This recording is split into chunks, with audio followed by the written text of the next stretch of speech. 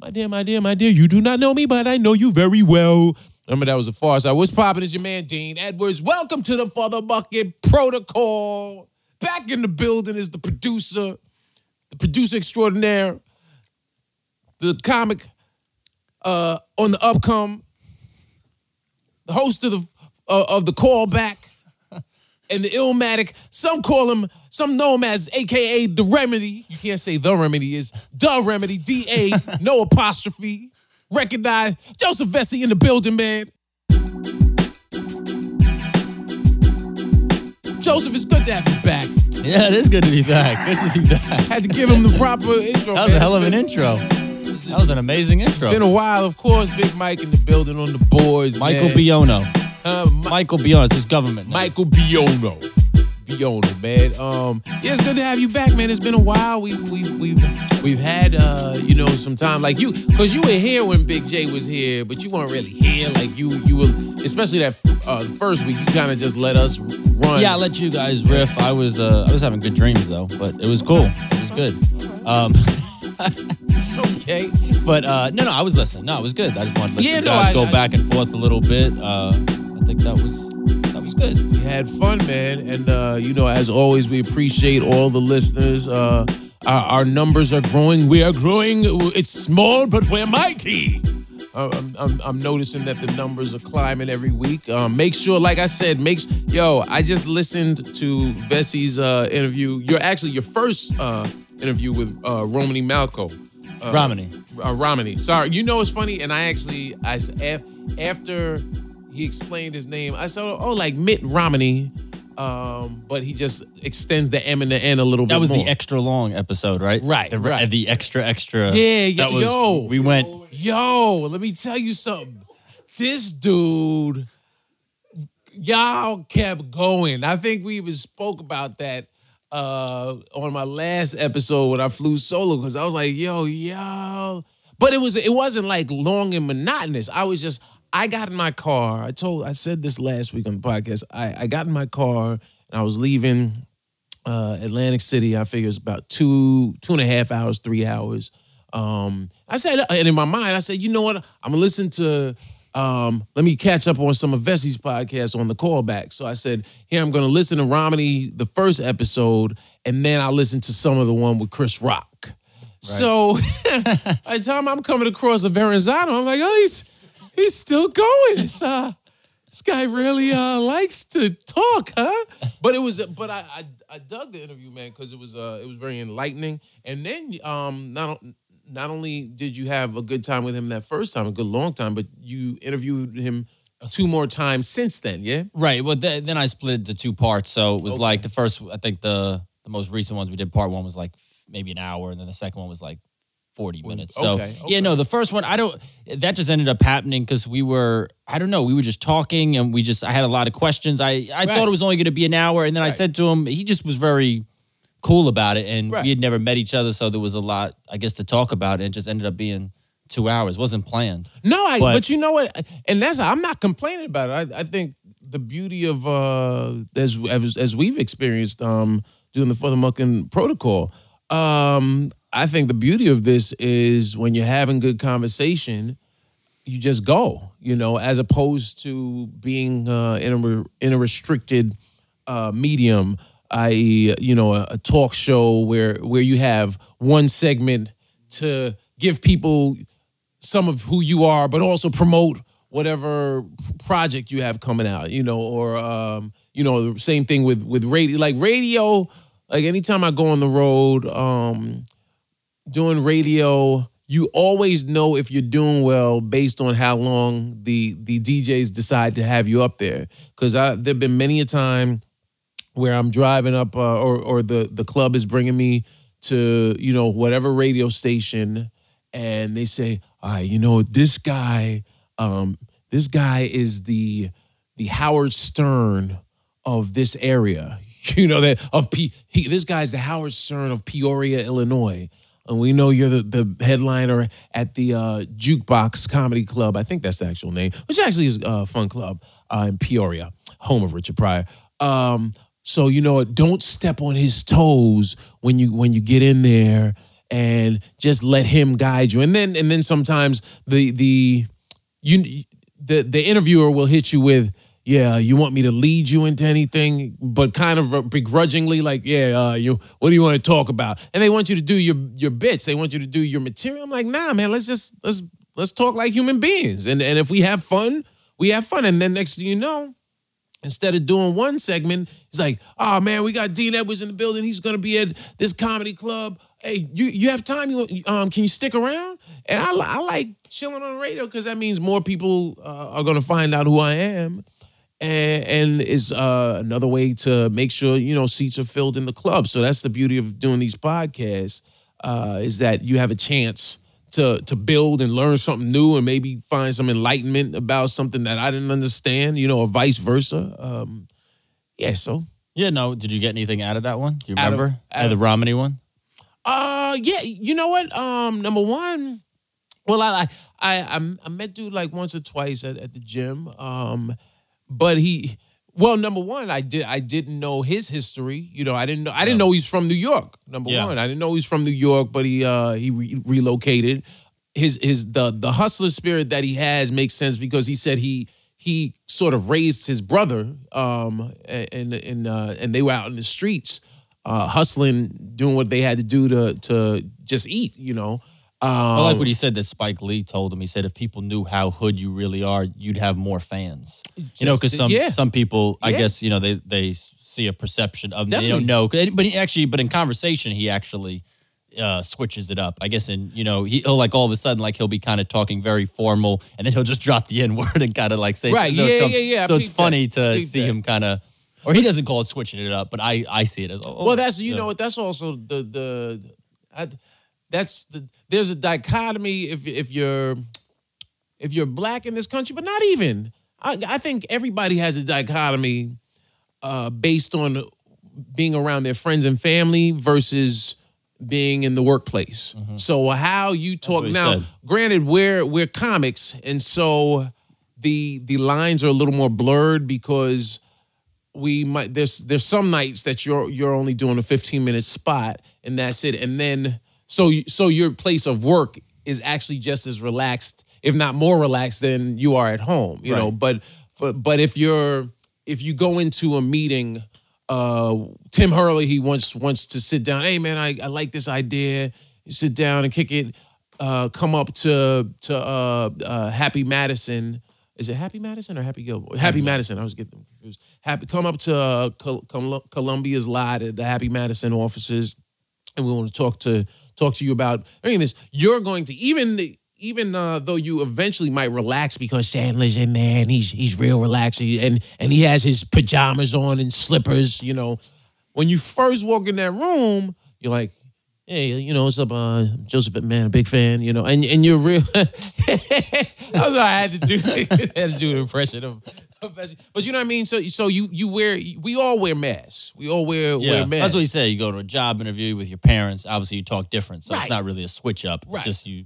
It's how to make the adjustment. It's like as a ball player, as a ball player, that in your mind, you know what you want to do, but you have a defender that's defending you a certain way. You're gonna have to make the adjustment. Right, and then some people, I'm so much better than I don't have to make any adjustment I'm sure whatsoever. You're better than a lot of guys. Keith Robinson, that's right. With Keith, I don't have to make any adjustment. In fact, I just visualize what I'm going to do, and I do it. Visualize Keith's knees. It's very locking up on him. It's very easy. Because remember, I told you, I don't know if I said on the podcast that some comic was talking trash, wanted to play me. Oh, and really? He finally showed up, and he's limping. Which I said to myself, first of all, why did you show up limping? I said, if you were hurt, you should have just called me and said, you were hurt. I was not. Now, he might have thought like, I'm thinking you're faking it. But I said, but you coming here with a limp now gives you that out of saying it. But he said, no, it's not now. Right. I said, okay, fine. 11-0. You know what I mean? Come on, dude. And here's the thing. Even if, now, I saw his game too. Even if he had no limp, I told him, I said, you still would have been 11-0. Yeah, you still but your limp, didn't help your cause. But the Romany thing, I think he really enjoyed that day was because, most of these guys that do a lot of interviews, unless they're doing like Charlie Rose or, Tavis Smiley or someone like that, most of the interviews are not that good. and they don't enjoy most of it. The now, promo when you say is not that good. Elaborate for the people. You know, it's a bunch of questions of, hey, how was it working with De Niro? Oh, that must have been cool. Oh, so you were in Think Like a Man. You worked with Kevin Hart before. Right. It's just all the same kind of, bullshit questions. Every now and then, I'm sure they have a good interview. But like, I actually ran into Aziz a couple nights ago at the Cellar, and I hadn't seen him since he did my first episode of the podcast. Right. And I was telling him, that he helped the podcast out by being the first episode. Right. And he was like, and he said this to me before a while back, but he reiterated, he's like, man, he's like, yo, because I do so many interviews that are just terrible, and they ask me the worst, stupidest questions ever. He's like, you did a really good interview. Right. It was really good. So these guys end up kind of enjoying it when they see it's actually real questions and someone actually interested, or they're not just like looking at just notes, looking at the cards. Right. Well, because for the most part, the average interview that you see on television or that you read is probably going to be hack.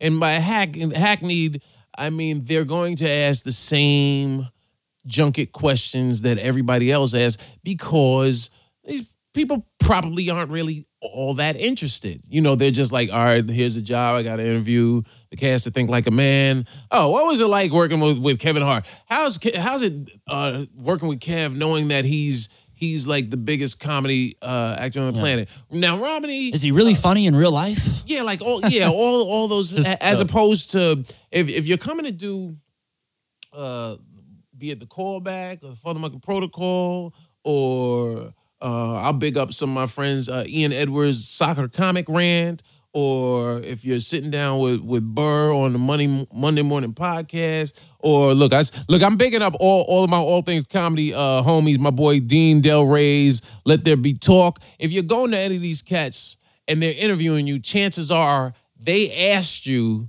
to come be a guest because there's some interest. You know what I mean? They want you to come on. It's not a producer saying, oh, it'd be great to have on this person has this movie or this project coming out. They're interviewing you because they want to, and so they're going to get to a crust. So I could definitely tell that you were a fan of a 40-year-old virgin.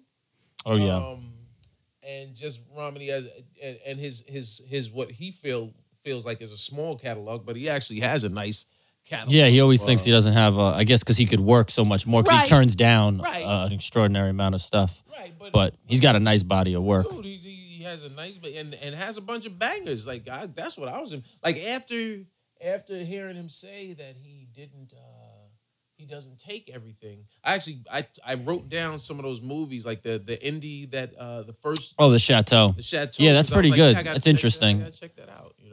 Yeah, he's just a really, I don't know. His whole disposition though is very interesting because he's very he's not desperate, he's not content. And I don't know if that comes from also that he had his own business before he started, so he's a little bit not so like I got to do everything and got to get every single thing. So I think that had helped him. And he was in the military. I will say also having been in the military, I think the military sort of helps ground you. And helps you realize, like there's a term that we use in the that they still use in the military. Suck it up and drive on. Suck it up and drive on. And that before I'm just saying, mind will go there. I'm just saying it's a little bit for the military. That's a little risque. It really isn't. You just suck it up and drive on, and hurry up and wait. Right? Hurry up and wait. Hurry up and wait. Screenwriters too. Like hurry up and wait is pretty much self-explanatory because you learn patience. Yeah. You learn patience because you might wake up at 0400 hours after having gone on a march the night before. I remember marching one time for 10 hours with 80 pounds on our back. This is one of our final exercises in boot camp. It was just this long march, tedious, you're exhausted, your feet hurt. Get back at you left yesterday late morning, early afternoon, and you get in at 1 a.m., right? And there's no real purpose other than just to push your body. Ultimately, it's just you're pushing your body and learning how far you can push that body. And then waking up 2-3 hours later and starting the day all you remember those commercials? We do more before 6 a.m. and you really did, man, because you waking up at 04:30. I really hope there's not a draft ever again. God help us. I am so happy. Yeah. I'm so happy that there's... Especially in the military. Private, what are you doing? Oh, man, I just, I got a little migraine. My knees hurt. Well, no, I'd be more concerned about the living conditions and the food. Sure. I mean, because what I've seen on TV, never in person, but what, like, it doesn't look like very Four Seasons-esque. But know what's funny? There's no Four Seasons, but I will say this. When I was in the Army, it was probably the cleanest. I imagine that. Not only the cleanest ever, I'm talking about everything is clean. Every day, like if you had KP, I should finish my first thought before. Let me finish and I'll come back to that.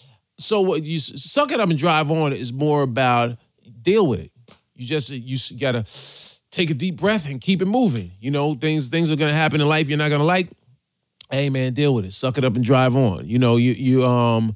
Somebody died back home and you're crushed. It's okay to be human. It's let your emotion out, but you still have your job to do. And that's they drill that into your head. When you go into the military, you are learning to soldier. And so you are learning to separate the emotion from whatever the task at hand is. Because in a wartime situation, you can't sit there and allow your emotions to overwhelm you and possibly make it a bad situation, not only for you, but for your buddy, for the other soldiers in your platoon. So, but as far as like being clean, the first time I had KP, like when you go through boot camp, man, you everyone sort of gets cycled through working KP, which is kitchen patrol, right? So you go. And you have to wake up earlier than everybody, right? So what time did we start? I think breakfast was started getting served at like 06 or 06:30. So because you're on KP, you got to wake up at like 0400 hours because you have to go in, the food has to get cooked. Everything has to get set up for the first platoon to get in there. Then you might be working on the line serving people food. You might be working in the back cooking the food. Are there naps during the day? Huh? Naps? No, I'm just saying. I'm just saying. No, you didn't say. No, I'm saying naps. I don't mean like conduct. Like you can, like someone says, like, oh, go take a nap. But I mean, are there like times where you could be like, all right, nap time, private? Didn't get an ample amount of sleep, private. No, what I'm saying is like if you woke up earlier than everyone else and then you eat breakfast, you do your little march and like run, like I love the shimmy dance you did as you said your little march. Like yeah, too. I mean I'm saying you do your little march, you run up, climb up a rope, whatever you have to do that day. Then like is there some time where it says okay, these 3 hours are yours? You could take a nap, you could listen to music during boot camp. No. Okay, but what about regular Army? See, what a lot of people don't realize is once you've gone through basic training, boot camp. Once you've gone through your AIT advanced individual training and you learn your job, then you get sent to your permanent duty station. Then that's where it's just like any other job. You're working a job and you might slack off. Once you realize the job, like I was my MOS was 76 Juliet, med supply specialist. So honestly, all we really did was hand out medical supplies, and people aren't coming in to the supply office on a continuous basis, So we used to sit back there, and like when we had drill weekends, everyone would come and hang out in the supply office because they knew that's where you could go and hide, and just some people would come in and take a little nap. Maybe I might take a nap, and like my boy Maddox would keep. Like you'd seat yourself a certain way so you could sleep. So one person can be on watch while the other person slept. You know what I mean? Now the term. What is the term? Suck it up thing. Suck it up. Because you said you deal with it.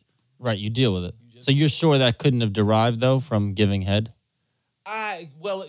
Explain to me how you think because you said suck it up and just deal with it. So like maybe if there's something on the penis, it's a little gross. There's a pimple. Like, but just suck it up anyway and do what you have to do.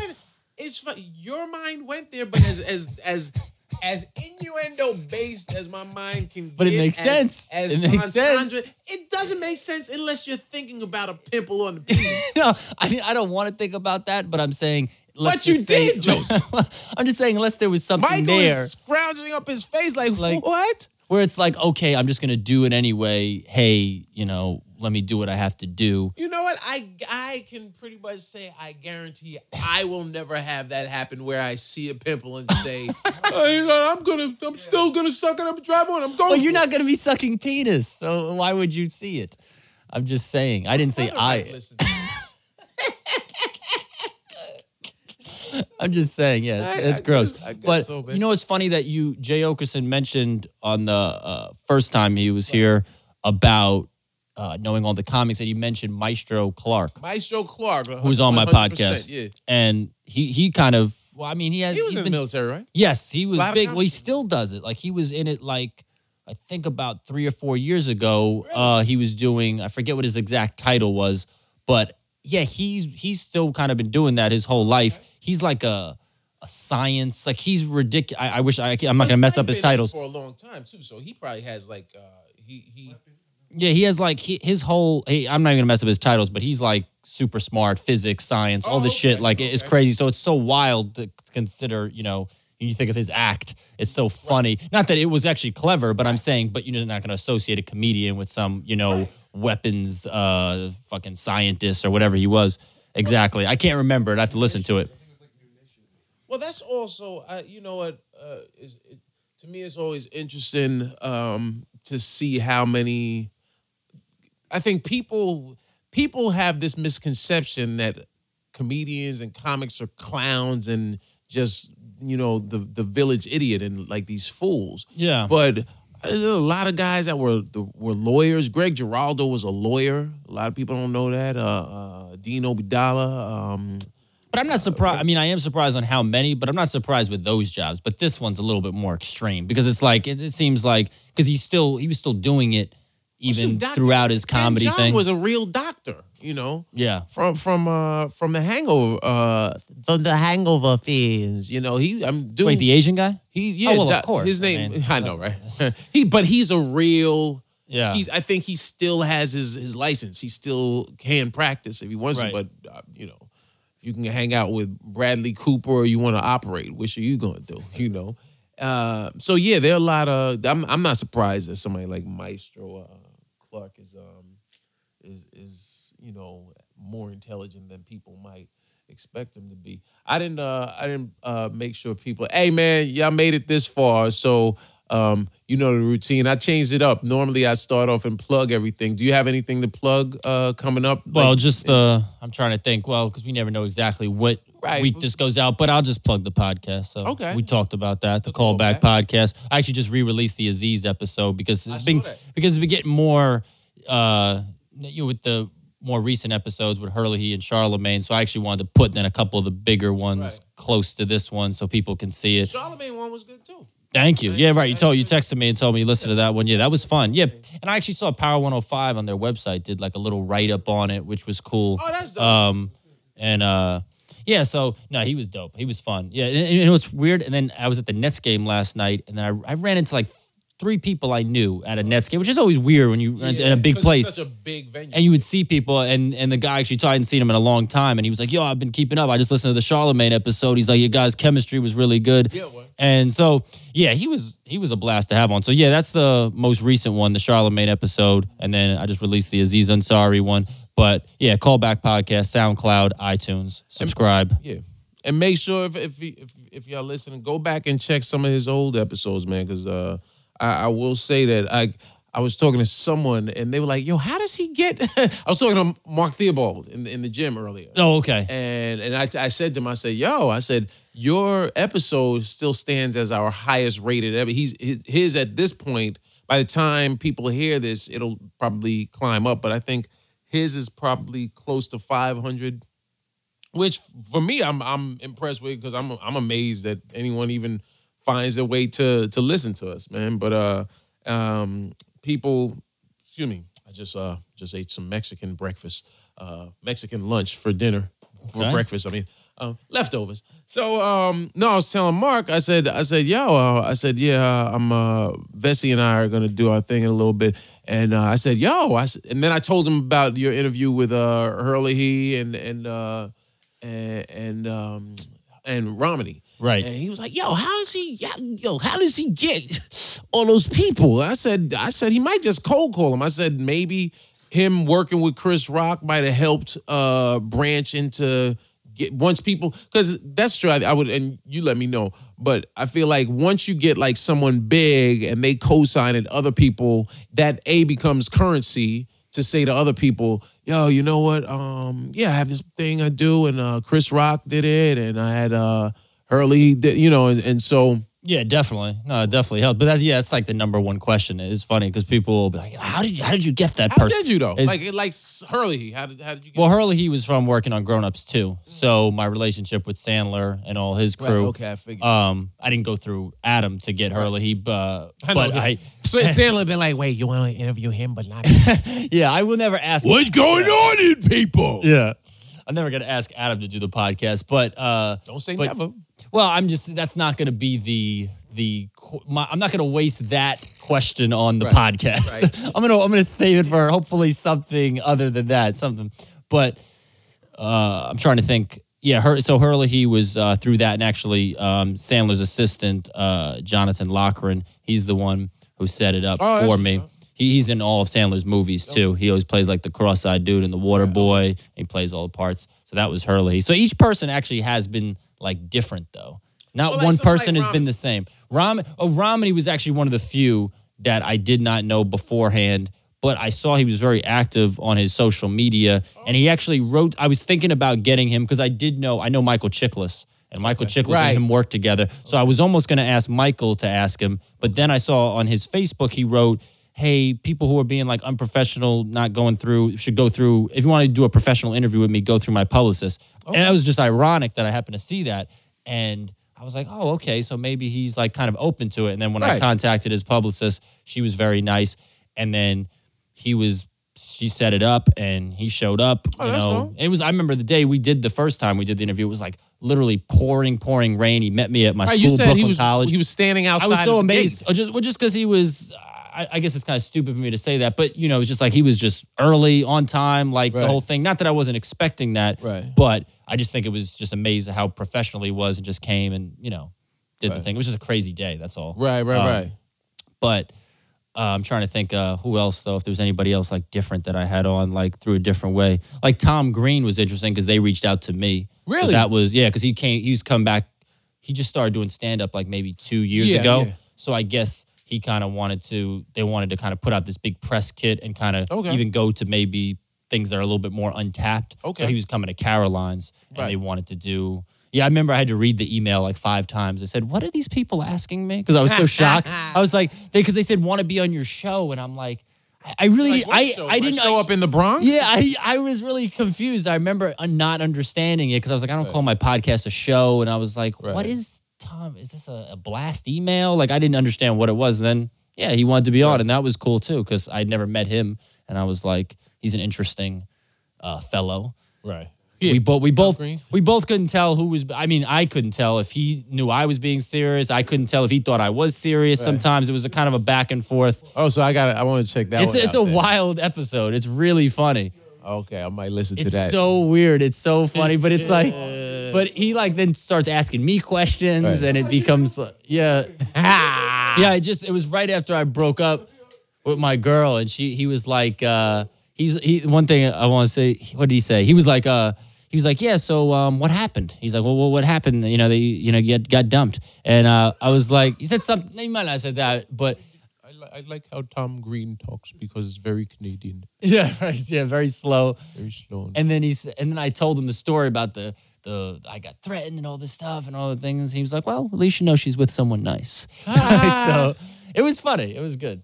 But yeah, so I think thought he was funny, man. I used to love his first MTV show.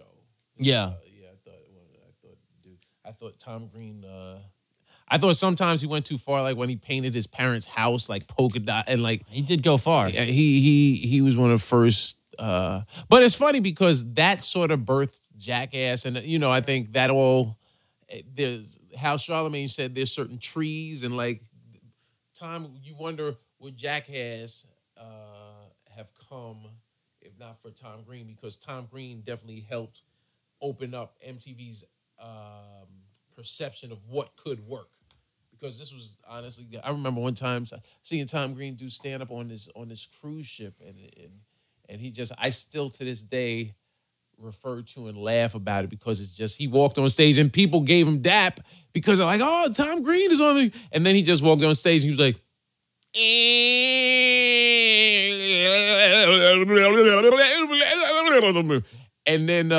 and then he did it for about 2 minutes, and then he stopped, and people were like, yeah, all right.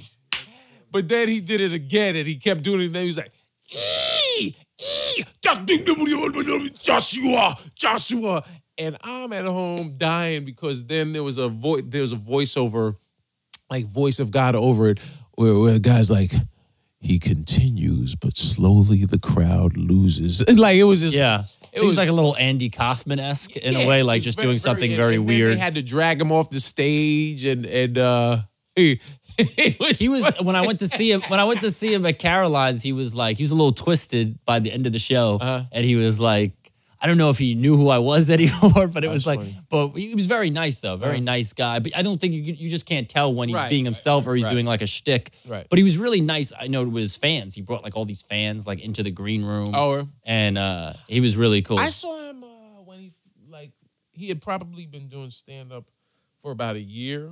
Like he came back to stand up, I guess, and was doing it for a year. And I saw him.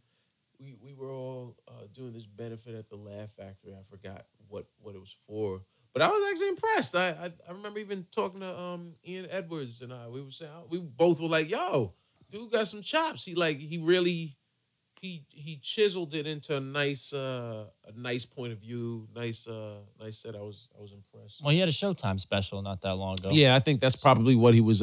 That's what this was in preparation for. You know. Yeah, and then obviously my other favorite episodes was Garry Shandling.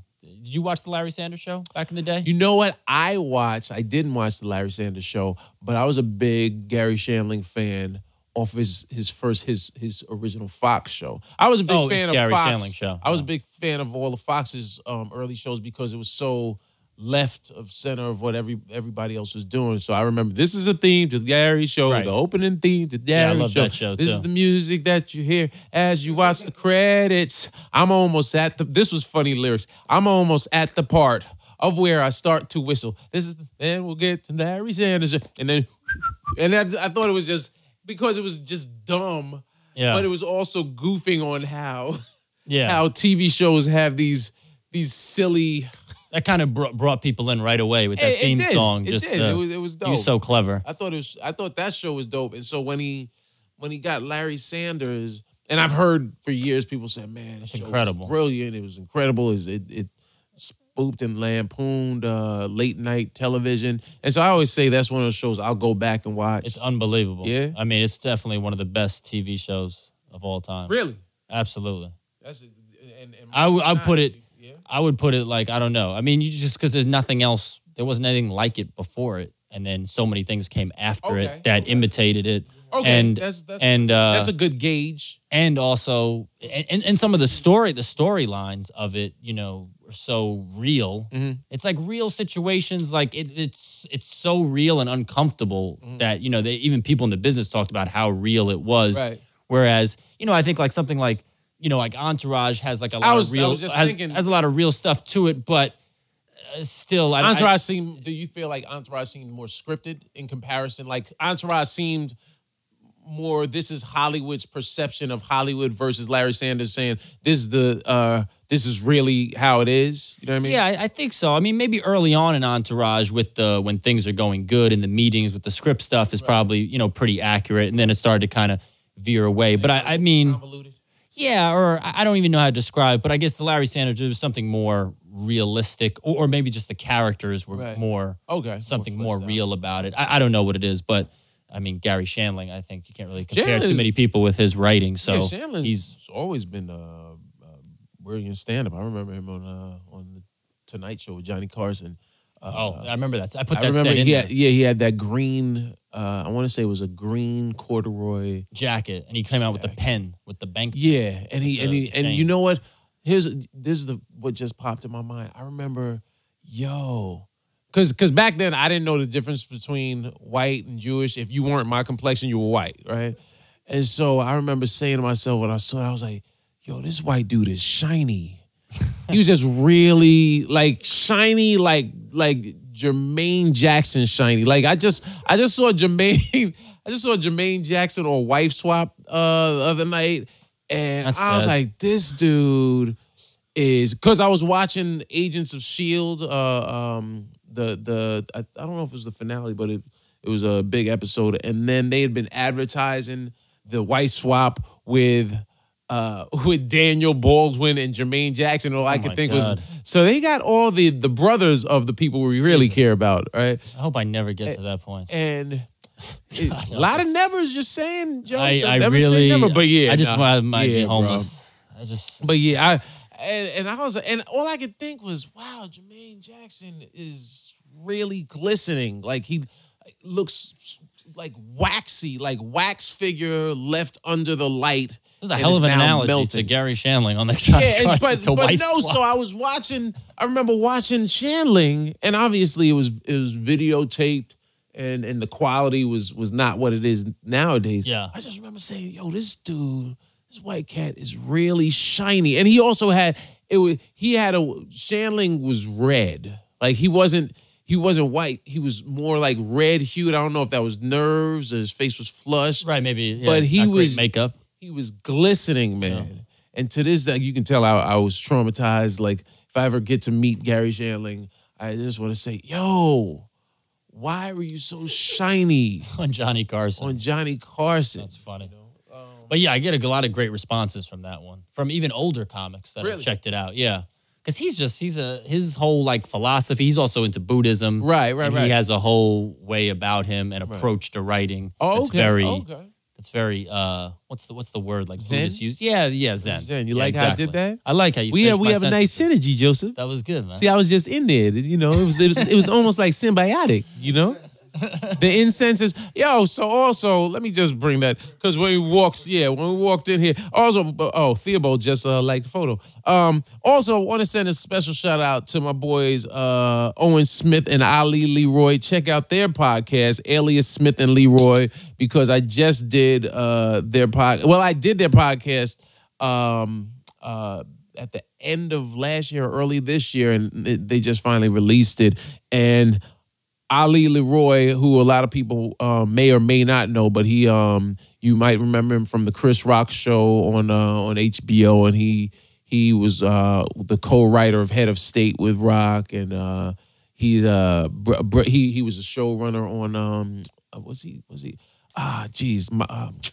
was Are We There Yet? He was a producer of Are We There Yet? Also Arsenio Hall show. Worked the Bernie Mac show, so he's has some nice credits, real funny cats.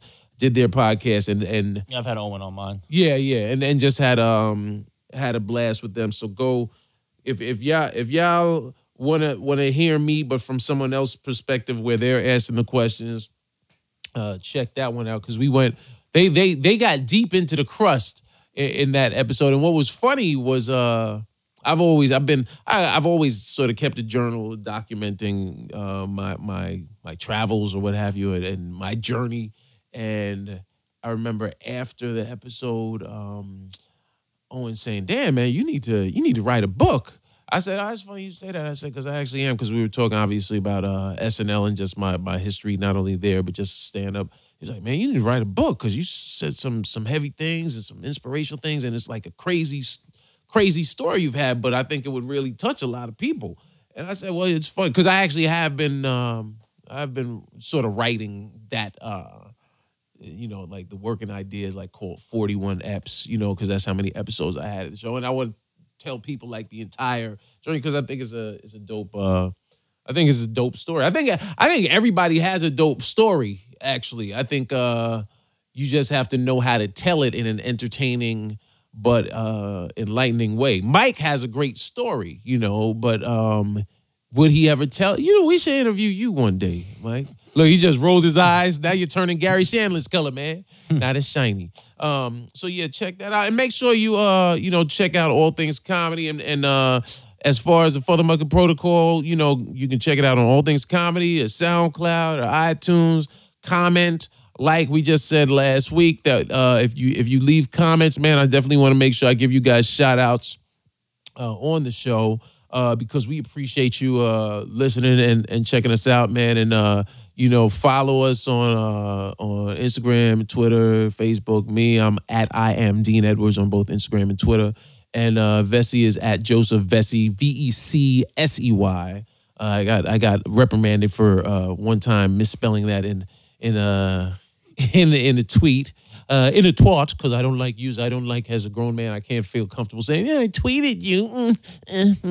But yeah, so Joseph, when he came in today. I thought that was an outro. Huh? I thought we were done. Nah, we gotta address your incense remarks. So Joseph walks in.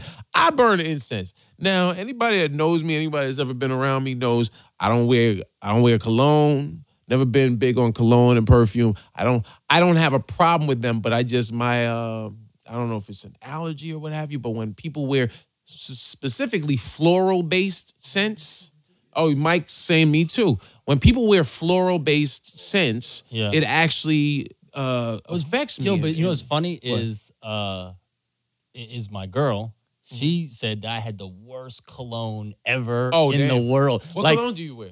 I don't wear it anymore. But I'm saying this was before we started dating. I guess I wouldn't put it on all the time, like every now and then, because I wasn't a big cologne person myself. Okay. But I bought this Sean John cologne, right? And I thought you were gonna say Brute by Fabergé. No, it was Sean John. It's pretty expensive too. And I wore it. And check this out. The weird thing is, when I wore it, I was actually getting compliments from people, unless it was like an inside joke. But even like everyone from like, there was like 4 or 5 people, and I think it wasn't dudes, it was girls, like, oh, that smells good, like whatever. So I was like, okay, I'm gonna wear this even more.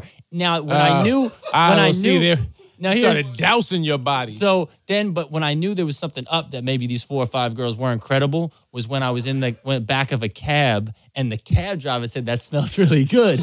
I said, brother, you know what? I said, maybe there's something up. But I still didn't think anything of it then, because then I said, wait a second, 4 or 5 girls plus a cab driver. I said, maybe it's that good where even a cab driver is going to just compliment for no reason. It has nothing to do with what's going on in his smell. He was just happy that there was another smell in the cab besides the smell he's been riding with. So then I found out, then I was like, then I guess she was like, she smelled one day. She was like, nah, like she didn't say, and I can hear her voice too. She's like, "What is that?" Yeah, she didn't. She didn't say anything. I just found it out later. She was like, you would wear this cologne sometimes. She was like, shit was awful. And I'm like thinking to myself, it's like the worst feeling when like you go back and you look at like because you didn't know something at the time, so then you're like almost sweating for the yourself. You're like back the detective in The Usual Suspects, where it all comes together. Skokie, Illinois. There's a barbershop quartet. Redfoot. Redfoot. Right. Oh, she was big as a whale, like orca big. No, orca fat. Orca fat. I remember that's such a classic thing. I'm watching House of Cards, by the way. Kevin Spacey, he's fucking amazing. House of Cards is so you're not done with season 2? Not done with season 1. Oh, son. I'm loving it. Relax, take it easy. Take it easy. Your braids are coming undone. I'm not giving you anything, but I'm just saying season 1 is dope, but season 2 is Kevin, you're like, Spacey, yo. Spacey is unbelievable. I gotta have him. You know what I thought? I said, imagine, I don't know why, but I said he on the podcast. I said, that's a cool person. You know, like more than like Spacey would be cool. You know you know what? I guarantee you. I guarantee you, if you reached out to Spacey, I bet you he would do it. You know why? Because a lot of people don't know he's a comic. Yes. A lot of people don't realize he's very funny. He's very funny, man, and he's a mimic. When people have interviewed him, like someone was interviewing him on a red carpet, asking some dumbass questions. Like someone said to him, "How long did it take you to get ready?" And she was serious; she wasn't joking. And he was like, about, I don't know, 3 minutes. Like, I mean, like, what did I have to, like, asking he was looking at he even said to them at one point, he's like, really? This is it? This is what it's going to be? And like, which is great because he also has like a slight hostility in him too from House of Cards. Well, because he has a cocky, Spacey has a cocky face. Like, whereas Clooney has, like, Clooney's head, everything he says, his head shakes, but Spacey has it a little bit, but it's more just his tone, and he just you see him in Horrible Bosses. Oh yeah, he's fucking great. I don't think I've ever seen. I just was watching something, and I was like, I didn't even realize Outbreak.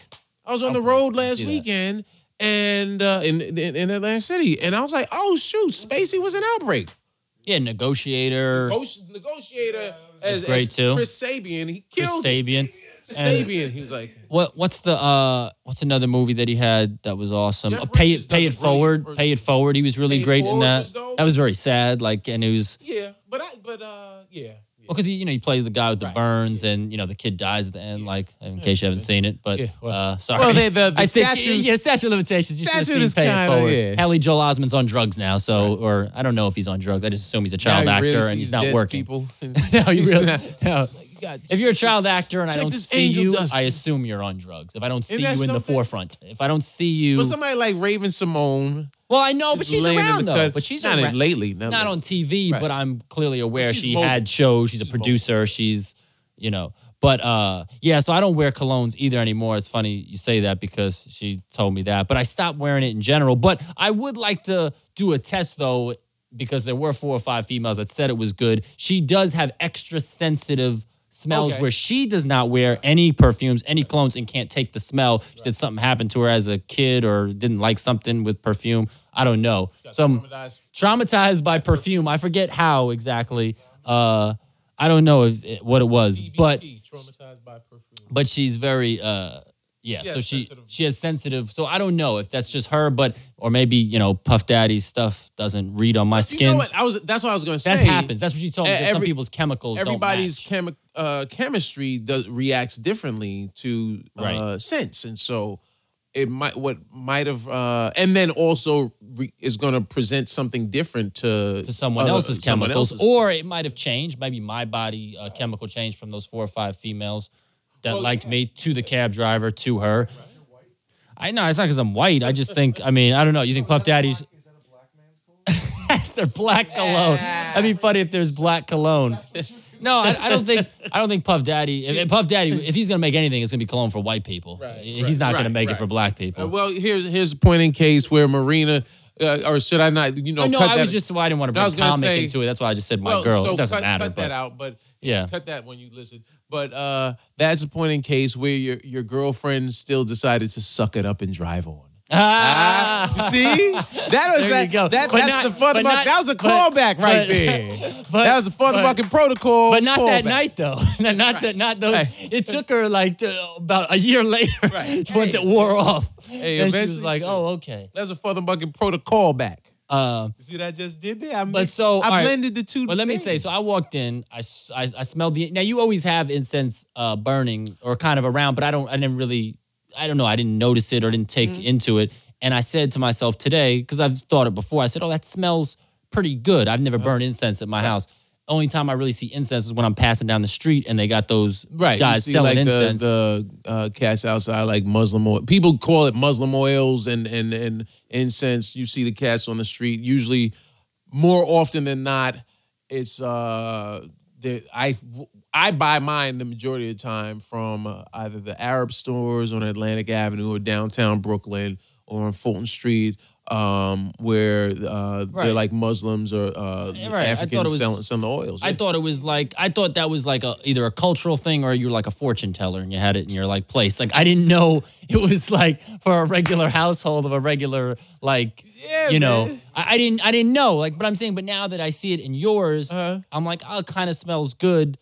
But there's still something very mysterious about it when I see like the smoke kind of burning where it's like if it was in my house, it would look weird. I think what adds to that or loans itself to that is the fact that there's when incense is burning, there's a haze of smoke sort of wafting slowly through the air. Have beads, like those beads hanging or something. Right. That's what I visualize when I see incense. I remember growing up, going to my parents, like, we would go to their friends' houses or like parties and incense and the beads were hanging.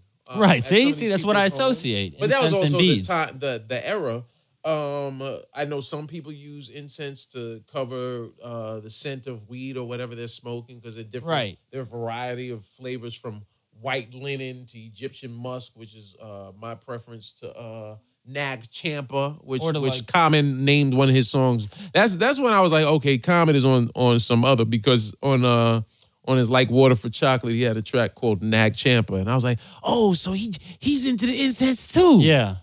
But that's when he was really full on into, like, I think it just had been dating Erykah Badu, so it made sense. Started rocking the macrame pants and stitched hats, you know. And I'm just saying, I thought incense was either cover, like you said, weed, or cover like a grandmother smell.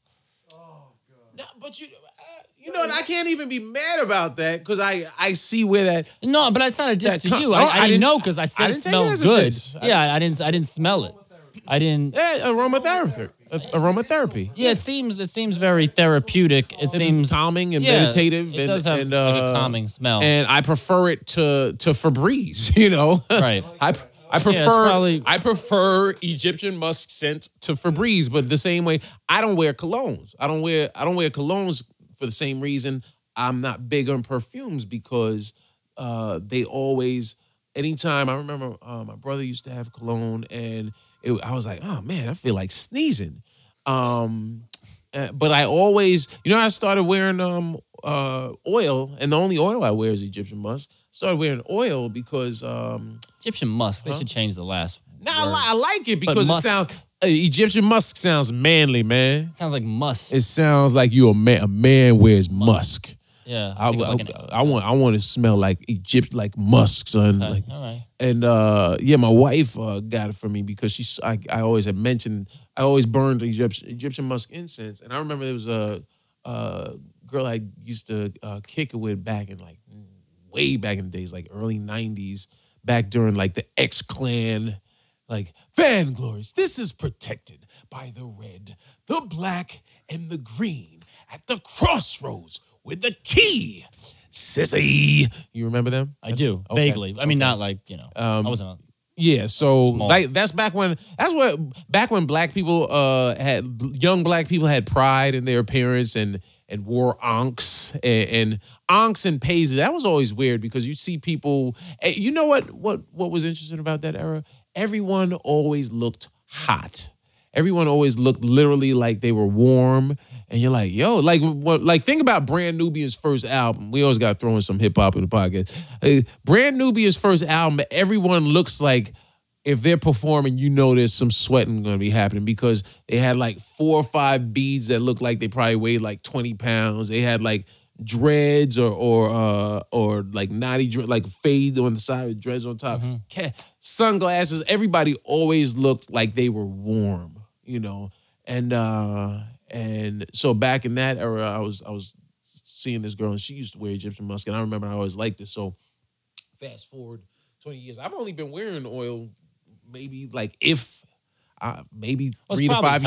Healthier, actually. I mean, because I'm pretty sure I've read a lot of articles about not so much cologne, but definitely like deodorants are not healthy because they stop you from sweating, which is then putting it, back into your skin. So I never knew that. I always wondered why people. Because actually, what was funny is actually when I was in 8th or 9th grade, because at a certain age you don't really need to wear deodorant because you don't really sweat or smell. You hit a certain age where you start to. I haven't hit that yet. No, what I'm saying is, so what I'm saying is, so there's a certain age. But my mother was always because she's big into health stuff and everything. She was like Eminem, so right. So she's into a lot of different things. I just love the fact how gully Vecsey's mom's is, man. I've been talking about that on stage more, and it's just been because I want to get more personal. Yeah, stuff. that's my act. It's been good, but I'm surprised you're just starting. I know, well, because you know what it is when stuff was close to home. I don't know. I think that's kind of maybe common, maybe not for everybody, but it's you don't talk about stuff on stage right away. That's really close to you just trying to be. That's exposing yourself. So, but yeah, I actually got to talk about this too. How she would just hammer it in that deodorant. You can't wear deodorant. It's not good for you, which she's not wrong. However, she probably should have supplied me with an alternative. Right. And now I don't think that she didn't really think it all the way through. Yeah, my son's playing basketball. He's sweating, So I was just kind of brought, if you're brought up a certain way, it's like, and you're, and that's in your head, you don't know. So like by 9th and 10th grade, it was funny. So I'd be playing ball and dudes like, fuck, you stink. Well, hold like, on, that's good defense. Nobody wants to play you, son. Right. That's the remedy. So I was like, that's the remedy right there. So I was like, so paranoid of like, I was like, this sounds really unhealthy. She's telling me it's cancer causing all this stuff. But then at a certain point, I was just like, all right, fuck it. I'm just like, I got to find some deodorant. So I used like the Axe spray, which wasn't as like kind of, it wasn't, it's still. It's the aluminum that's metal. Right. Yeah. So it was like, but I figured, I could kind of, so that was, that's what kind of. So hold on. So it's because I always heard the aluminum. So essentially your body's absorbing aluminum. Oh, dig it. So it's like we saran wrapping the funk from coming out of us. It's, we'll just, and we'll just think about it from this way. Just a common sense thing is like your body is supposed to sweat. So if you're not sweating and you're working out or whatever and you're stopping sweat, it's going back into your skin. You're putting toxins back into your body. But so you sweat other way. Like I know, it's funny. I didn't sweat a lot in the Army. Like I didn't sweat a lot in my youth, but now, man, listen. I went from not sweating to having syrup come out of me. Like my t-shirts look like discolored to where even like Clorox bleach is like, come on, son, what are we gonna do? So no, it makes sense. Yeah. So that's why that was an interesting thing growing up with that kind of whole thing about deodorant, colognes. And I've always had like kind of I've always been like super sensitive and skin. So even when I would use certain like deodorants, I'd be like you said, chemically things are different. And there's like how many, you go into like a CVS, there's like 1,000 deodorants. Yeah. I don't even know how you decipher really which one. I'm just like, okay, original. I mean, I whatever. Use Axe, but you want to know why I use Axe? But not the spray. I use the underarm. Okay. But I use it because my buddy Pierre-Louis Rich was in an Axe body spray commercial. He did a campaign for them a couple years ago, and he had some free Axe, and I think I had run out of deodorant. So he was like, here, you can have this. And then I liked how it smelled. So I was like, all right, I'll wear this. So I do now. Yeah. That's what I do. What'd you say? I know, Axe. Right? There's a plug for Axe. And, so I use Axe and Egyptian musk. And comics are funny because, who is it, Bobby Kelly? He was like, dude, you're like you're the cleanest smelling comic. You smell like someone just did laundry, But I actually, it's funny because for someone that never wore scents, I like wearing it because I feel like it leaves my mark when I leave a room. People still know you're there. Know I was there. I got into cocoa butter for a while. Oh, wow. You can tell you dated a sister. No, right well, there. it had nothing to That's guaranteed. No, I didn't. I just liked it. I'm sure I'm sure you did get into it. No, but it wasn't even. Suck that up and drop. I'm not sure, though, it was a chick that put me onto it, though. I'm really not sure about that. I think I remember just smelling it. Maybe it was a chick that was wearing it, but I think dudes wore cocoa butter too. And I was kind of like, I was like, I was like, you smell. It was kind of weird saying this to a black dude. I was like, yo, you smell like chocolate. Like, and I was like, and I was like, you literally, dude, you smell like white chocolate. Yo, sir. And I was like, yo, what is that? And it was like cocoa butter. I was like, yo, that's nice. Like, and I was like, I mean, it's weird. Make but sure then I get that Palmer's, son. Yeah, I was like, yo, so with I went black to and orange. I went there and I was I put it on. I was like, yeah, it smells like I wanted to eat it. I was like, it was great. And then I remember one time, that was what I started to use, which didn't work for long. But as an alternative, I said, I'll just put this and maybe that'll kind of code the smell. And then code the smell? That's what I thought I could do for a couple days. You could cover funk with chocolate. That's what I thought I could do, right? Like, So this was in 9th grade. This was in 9th grade. And I'm at Kenny Smith's basketball camp. And I was staying in these dorm rooms that were just disgusting. The showers were awful. It was probably like, something you'd see in the military. Right. Ugh, And I'm telling you, the military is clean. Son. Well, maybe it is clean, but I'm sure there's other dudes around. You're not taking them in your private shower. I don't know what it's like. But I'm just saying it was around a lot of people. You wanted your own.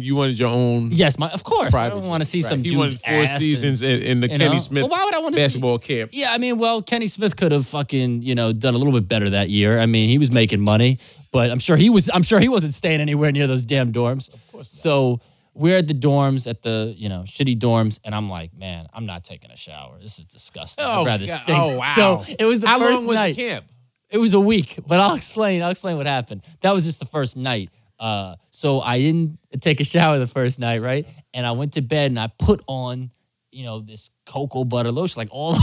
So wait, you've been sweating. I played. I was sweating. I changed, and I just put this cocoa butter on. You didn't shower. You didn't wash the underarms or anything. I just brushed my teeth, and then I did it fast. I brushed my teeth fast. I didn't even want to spit in the sink. I was like, this is gross. And I was like doing cocoa butter, and I did it all right. And then, but check this out. The next day, I see Kenny Smith's sister, I believe. And she wanted to give me a hug, and I give her a hug, and she goes, "Look at you smelling all good." Look at you smelling all good. And I was thinking, yo, this shit is amazing. Now, obviously, I knew, but in my head, I knew, okay, this is not going to work 2-3 days in. It's going to get out of hand. So I went to my father because, of course, lint is sticking to you. My father went and stayed at like a hotel, 30 miles away back to civilization, like a normal human being. Even though we're all paying $500 fucking week, you think, we'd be staying in a place that was halfway decent. But anyway, so I took showers at his place. And that helped me. You commuted 30 miles. Everybody else. I mean, I'm probably exaggerating. Probably wasn't 30 miles. And yes, everybody else, stayed there and washed there. And I just was like, fuck that shit. And I went. Which is, just so you know, this doesn't surprise me for the guy that uses psychic powers to use men's. No, you don't use men's. No, not psychic power. I'm using visuals. Funny. I'm saying you use. You use telekinesis to pee. You said you never touched yourself. People haven't heard it. No, I don't. I touch my whole. Here's the thing. I'm not like. There's no phobia. I'll touch my penis, but I'm saying I'm not. I can jerk off with no hands, but there's plenty of visuals I use. It's not imagination. How I jerk off with no hands. We could do that on a different one. And I kind of like the mystique of it, too. I don't really want to get into it. That's kind of my own private, thing. I mean, maybe I'll talk about it on stage. It's your zen. Yeah, it's my shit. It's your happy place. It is. It's a great thing. But back to that. Yeah, so this is what when I go to camps and stuff like that. And can I tell you this? Yeah. When I was at Kenny Smith's basketball camp, I actually ended up hurting myself. I got injured badly. I tore my calf muscle. Right? And sound like it hurt. And here's what I remember. I never went to Kenny Smith's basketball camp again because people thought I was so much to rip my people thought I was faking it, which was interesting because Kenny's camp for the previous years that I went to was in South Carolina. Right. Then he moved it to North Carolina, because of USC. Right. It was there. And so that year, the competition got even better and it was really good. I was there for the first 2 days. I was playing great. It was good. I got hurt like the third day. Oh, dang. And people, like some of my teammates were there, they were accusing me that I was faking it. Why? Meanwhile, why do they think you faked it? That, it's weird in athletics for some reason. I'm sure it's in all sports. There's something like in the way animals are. Someone sees someone injured, they don't have sympathy a lot of times for people injured. Now, I don't know where that comes from. I'm sure as you get higher up, that's not as done. But for some reason, even coaches, people will be like, oh, come on. Like, they're very Jordan unsympathetic. Remember when Jordan played with the flu in the finals back, was that like 96? Right.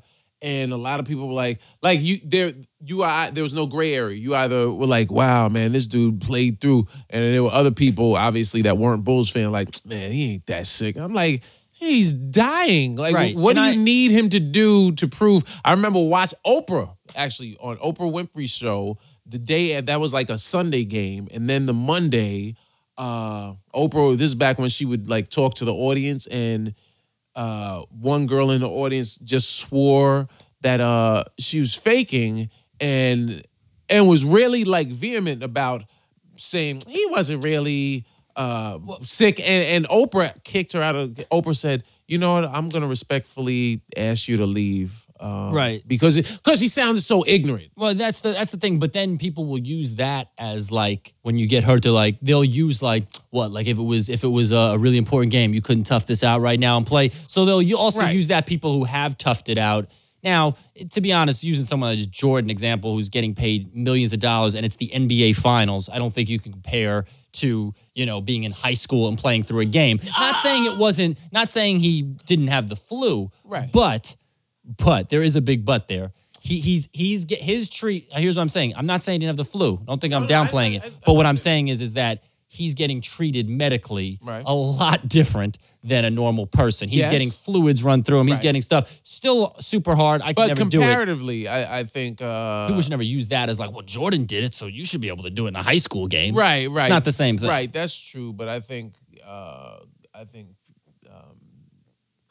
there's similarities only in that it's based on where you are, and I don't think they should. Yeah, I guess that's what you're saying. I don't think they should compare them but the same way you can't measure, say, Michael Jordan's heart versus you can't say Michael Jordan wants it more, his championship more than a sixth grader wants his championship. You know what I mean? Right, exactly. Because it's all... So we flashback to Kenny Smith's camp. So I tore my calf muscle. Meanwhile, I didn't know I had tore. I just knew I was in pain.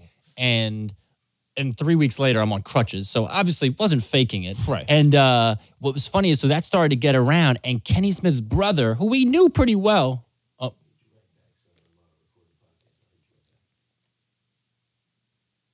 I'll hit you right back.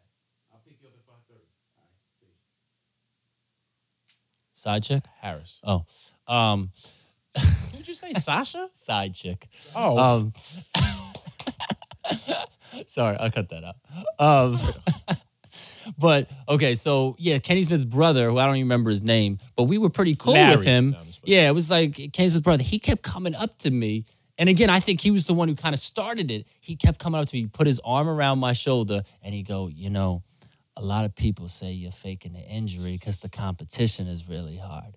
And at first, I'm like, okay, he's joking. Like, okay, he's kind of trying to be funny. But he kept doing it. Right. He kept going to me like 3 or 4 times. He'd do the same thing. Again, I'm sure half being funny, but there was some truth to it. He put his arm around me and go, a lot of people say you're faking the injury, man, because you're scared of this competition. And I'm in pain. That's what's crazy about it. So when I get back to because some of my teammates had traveled with me from on my high school team there, I get back, the whole team is really like, Joe's milking this, fake. It kind of got in that would, and it was, as a kid, it's a little traumatic because you want to play and everyone's like looking at you suspect, saying you got hard, all this stuff. Right. So as a kid, it's actually a traumatic thing. Back now, I'd probably be like, what the fuck? Of course, now you realize they all are just mad at themselves. Or whatever the problem was. But it was funny. So I never went back to Kenny Smith's camp again because I was so kind of sour off of being injured and plus his brother kind of being a dick to me. Because I'm thinking now, like, okay, you're trying to be funny, but I'm like, I'm in the 9th grade. I'm kind of young. Would you ever, you've met Kenny Smith, but yes. Have you ever told him that story, or do you think you ever would? No, because it was like, I seen Kenny after that, but no, I don't think I ever really told him that story. Why not? I kind of... You scared? No, I'm just playing. I think I kind of... I'm trying to remember. I think I kind of mocked it that the camp wasn't, though, as good as it was in South Carolina. Because in North Carolina, what happens is he took more kids. There was more people, so everything became a lot more crowded. Okay. And it became so much bigger. It kind of lost what it had. The charm of it. It was longer waits, like, for everything. Right. Everything about it wasn't good. We used to go out for meals. Now we're eating food at the campus. We stayed at that disgusted. That disgusted the shit. We were staying at Holiday Inns in South Carolina, and now we're in the dorms. So I was kind of, I'm sure I kind of mocked him for like, oh, well, now, you're over at this hotel here, and now you got us up at the dorms, but just because we're at North Carolina, your old stomping grounds, it's supposed to be better. So, that was kind of it then. We never really... That's funny. But I do remember, though, Joe was arrogant when he was 14. Oh, I was very quick. I don't want to say arrogant, but I was very quick, though, I will say that, to be a smart ass and let you know what I thought, and I didn't give a shit.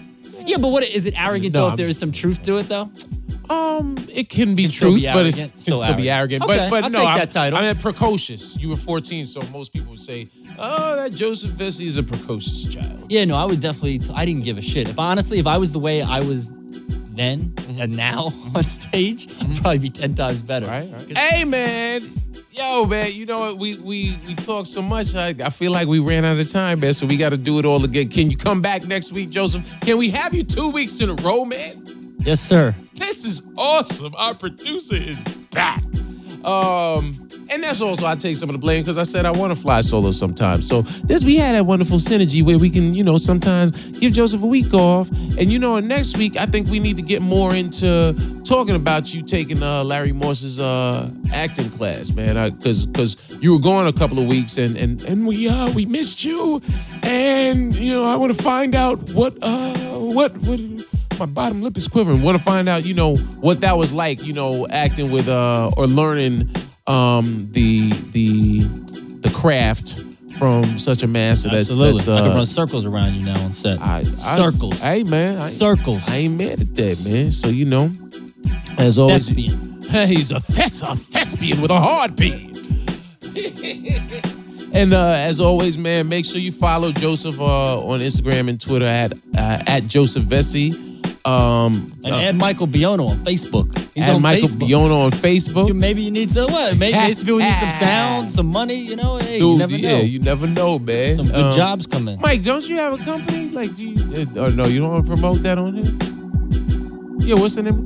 No, okay, we'll do that next time. He's slow in coming around, but you gotta crawl before you walk before you run before you fly. No hands. And no hands masturbation. And follow me at I am Dean Edwards on Instagram and Twitter, man. And keep supporting the FuthaMuckin protocol, man, on all things comedy, man. We appreciate y'all. And we'll catch you next week, man. Easy.